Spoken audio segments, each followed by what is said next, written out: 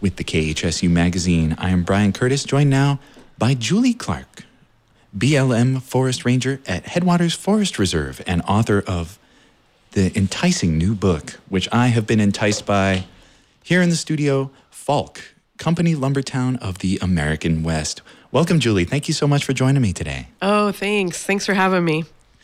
So this is a really handsome tome, and for folks who are not looking at it, as I am, you might be able to form a pretty good mental picture because this book is published by Arcadia Publishing, who are kind of the, I want to say the benchmark, like the archetype when you think about local historical photographs and nonfiction writing about small towns in America. Like, this is it. This is the format. So congratulations. Thank you. First and foremost, this is a really cool book. Yeah, it's published through Images of America out of North Carolina. So all throughout the United States, you have these little publications of local history that folks are able to write about. I think it's a really cool organization. And most of the towns that I've lived in, this is what like kind of the definitive historical record of the town looks like is usually published by this company. So I think that's really cool. Is it your first book? Yes, it is. Then double congratulations are in order.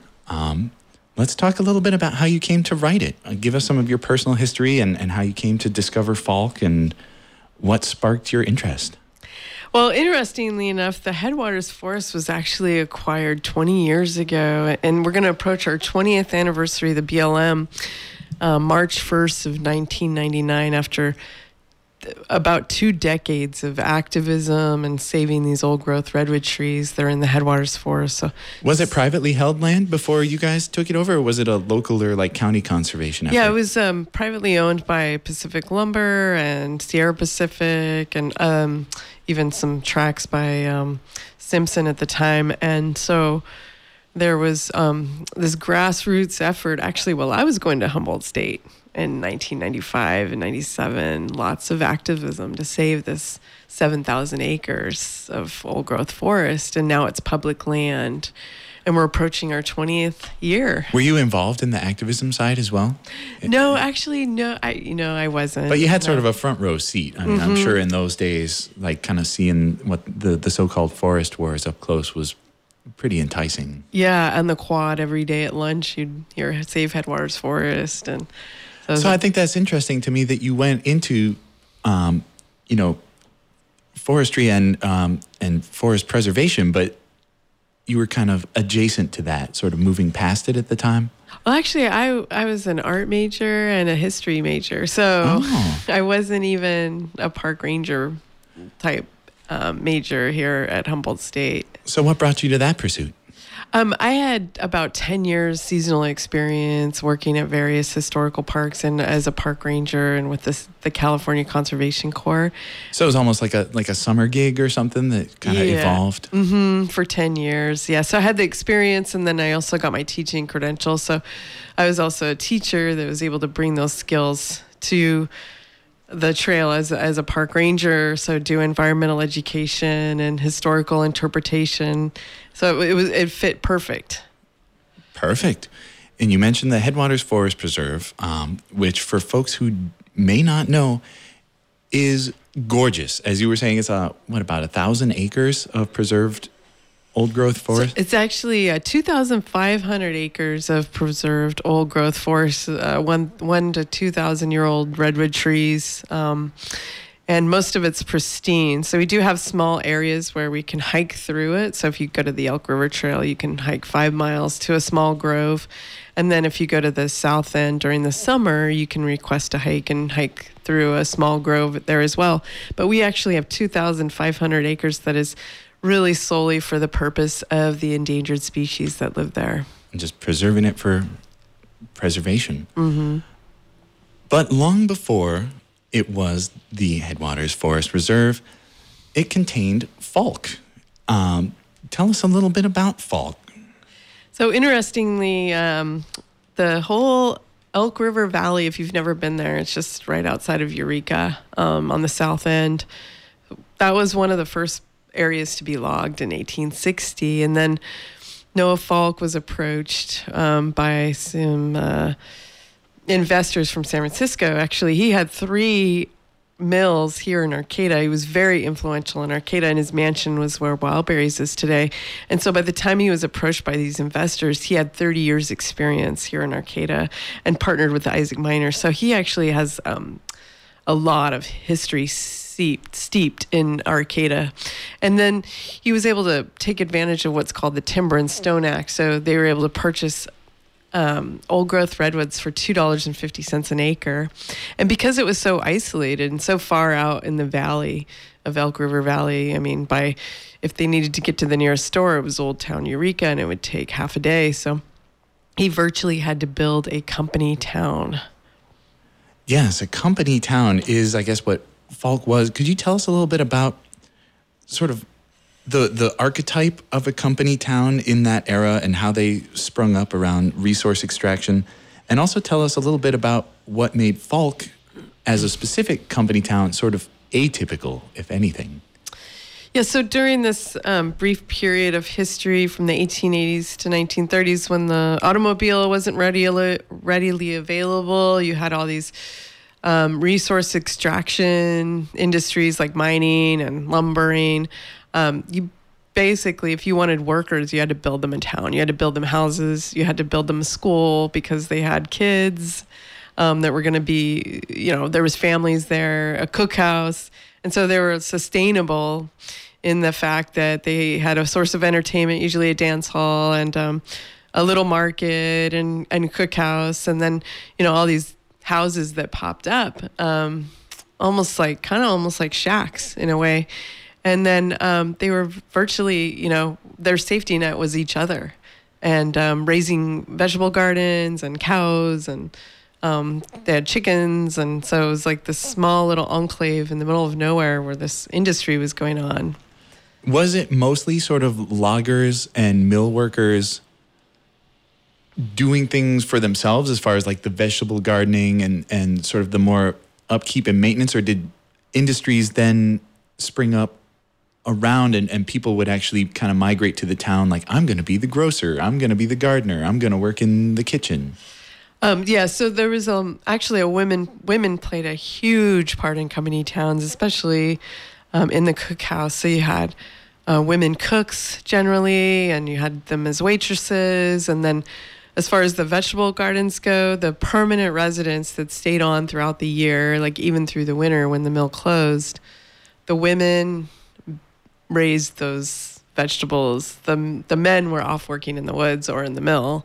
The women made sure they had, milk from their cow every day and eggs from the chickens. And then the women really helped each other together.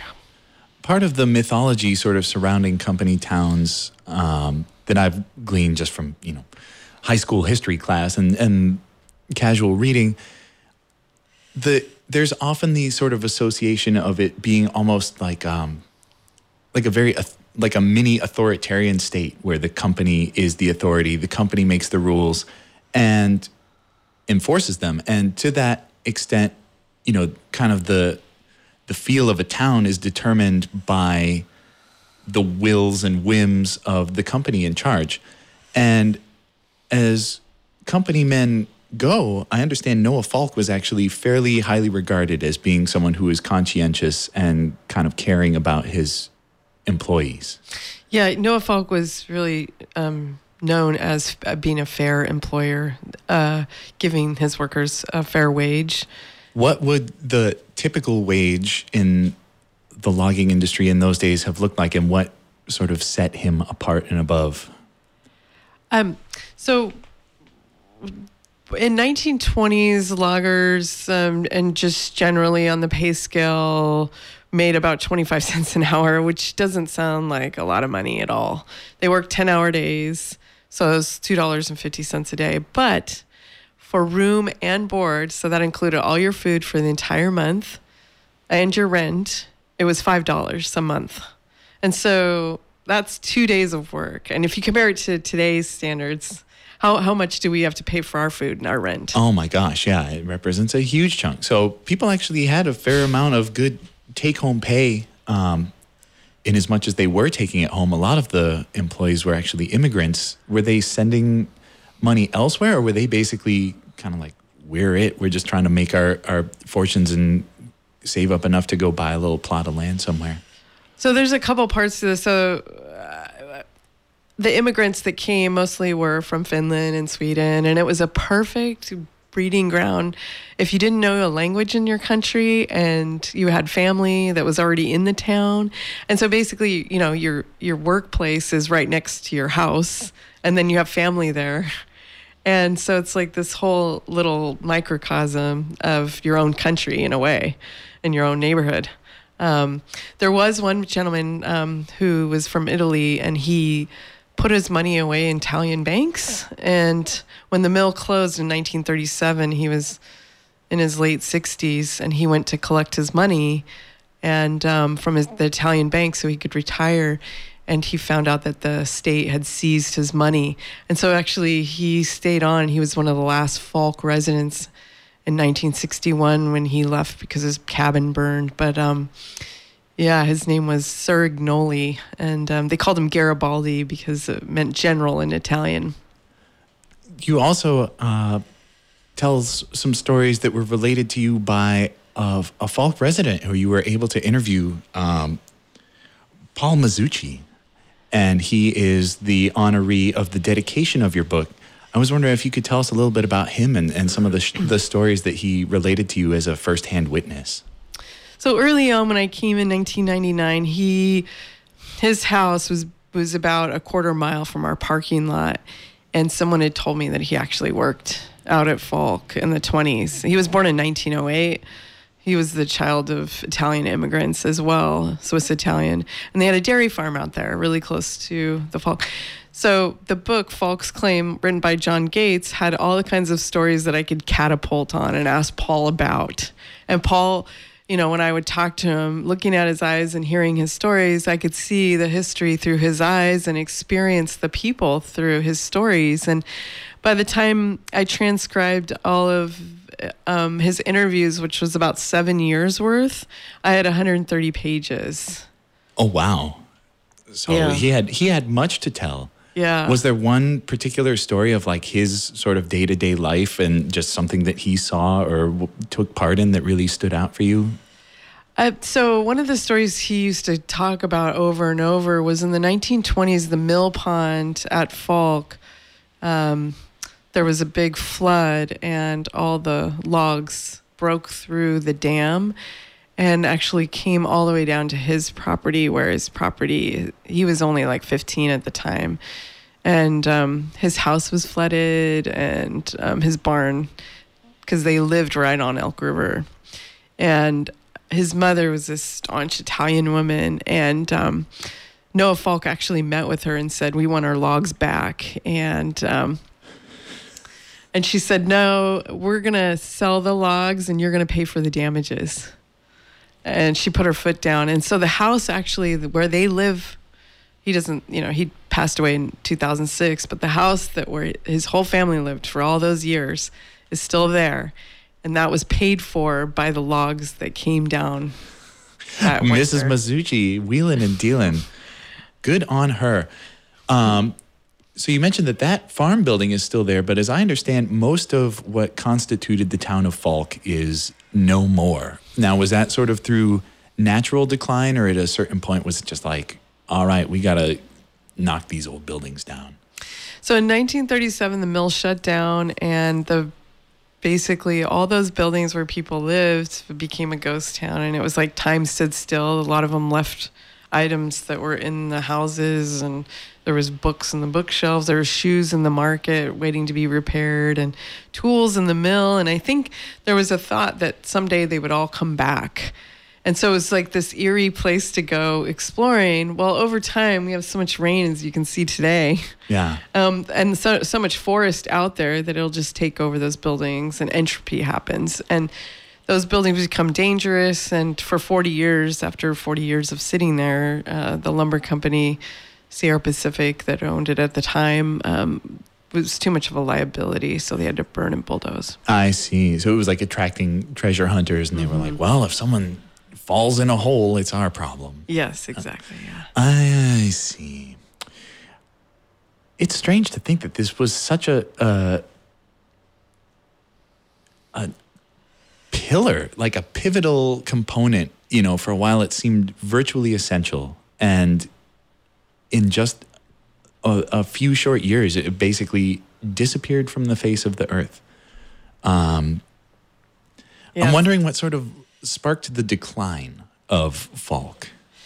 A lot of it had to do with, so interestingly, Noah Falk actually, when he came in 1884 and set up the town and the mill, he capitalized on the newest technology in logging.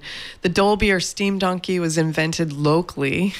Oh, cool. Dolbear was actually partners with William Carson. And so they invented this steam donkey that you didn't need oxen pulling these huge logs anymore. And then Noah Falk actually had the first bandsaw in the United States out at the Falk Mill. And so he was revolutionary out there in a sense. But by the time 1937, he died in 1928. By the time 1937 happened, the mill was still running on steam. There was no electricity at the time. They had their old steam donkeys. Everybody else had these fancy tractors and cats pulling around the logs in the woods, and they just couldn't afford to really upkeep. And the Depression really hit them hard, and they actually applied for a loan of $1 million and got it. In our days, it would have been $250 million today's dollars in 1930. Holy smokes. Yeah. But that only lasted like a year, right? When they reopened, it was 36 to 37, and then it was done deal all over again. How quickly things change, and how quickly the time has gone. Julie Clark, I have already preempted our other segment so that we can keep talking, and I feel like we could stay at it for a while yet. But alas, Art Waves is on the horizon, and I want to let people know that you are actually giving a couple talks in and around the county about the book and about the history of Falk for folks who want to learn more. So tell us a bit about where we can catch you. Yeah, so come to the Fortuna Depot Museum Thursday, December 20th at 6 p.m. and I'll do a presentation on a lot of the information I shared here and do a book signing. And then I'll be at the Booklegger December 21st at 5:30 in Eureka. And then very exciting, I found out today I'm going to be doing the annual luncheon for the Historical Society on February 17th. And John Gates is coming, who wrote Falk's Claim. So we are both speaking at that event, and that'll be at 12:30. And look at the Humboldt County Historical website for details there. And then I'll actually be February 23rd at Barnes & Noble's in Reading at 1 o'clock. Hey, making the rounds. Well, congratulations on the book and the reception so far. And if people are interested in learning more, go see Julie Clark speak, because I can tell you it's really fun. Julie, thank you so much for joining me today. All right. Thank you.